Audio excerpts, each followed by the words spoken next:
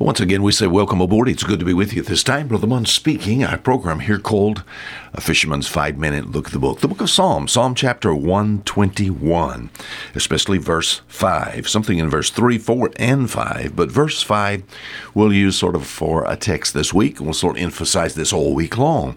Verse 5, Psalm 121, it says, "The Lord is thy keeper." Now, that's good. I like that. When we think about the Lord, let's just see if we can just brag on Him this week. We think about our Heavenly Father, His Son, the Lord Jesus Christ. In describing them, we can well say that concerning our Heavenly Father, especially, and our only access to Him is through His Son, Jesus Christ, that He is a keeper. It says, "The Lord is thy keeper." Now, we use this term in many areas of life.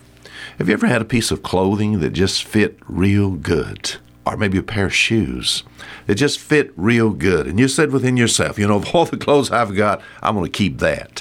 That is a keeper.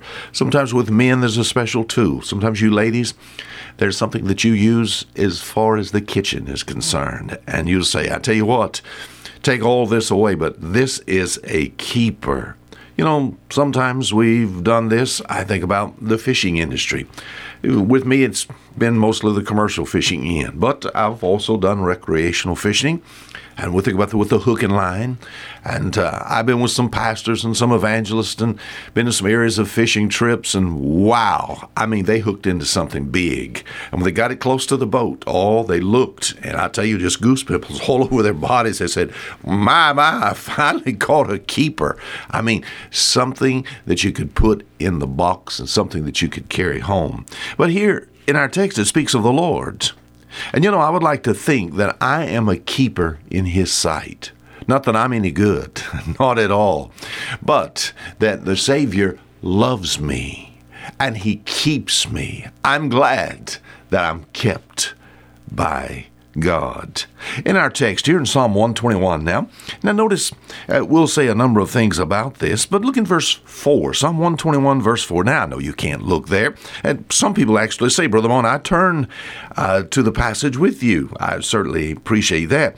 But it says, "Behold, he that keepeth Israel shall neither slumber nor sleep." Now, what's that? All right, the text speaks of Israel, a nation.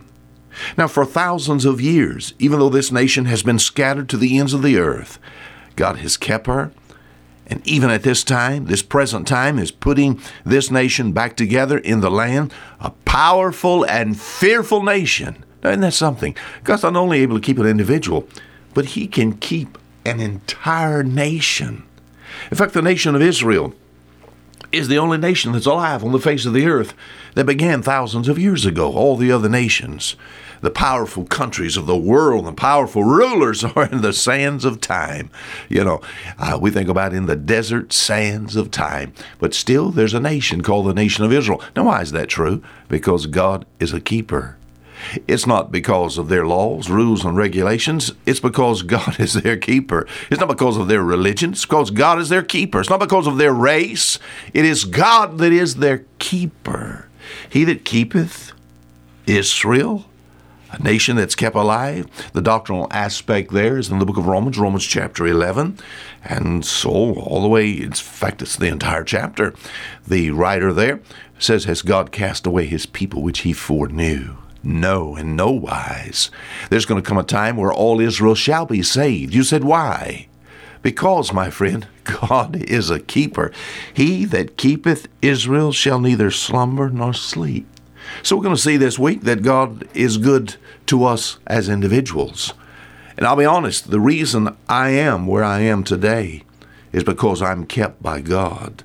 The reason I have the opportunities that I have today, and the reason I have the health that I have today, is because God is a keeper. And I'd like to prove this to you in the Scriptures. I'd like to say this week, it is God that keeps me alive.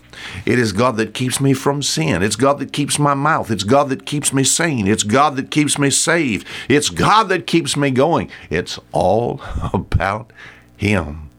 I guess I could well say Psalm 121 verse 5, end our program by saying something like this. It is God that is the keeper, and I'm glad I have Psalm 121 5. It says, "The Lord is," And I like to put my there, not change it, because I can make it personal. The Lord is thy keeper. That makes him my keeper. Until tomorrow, Fisherman saying goodbye.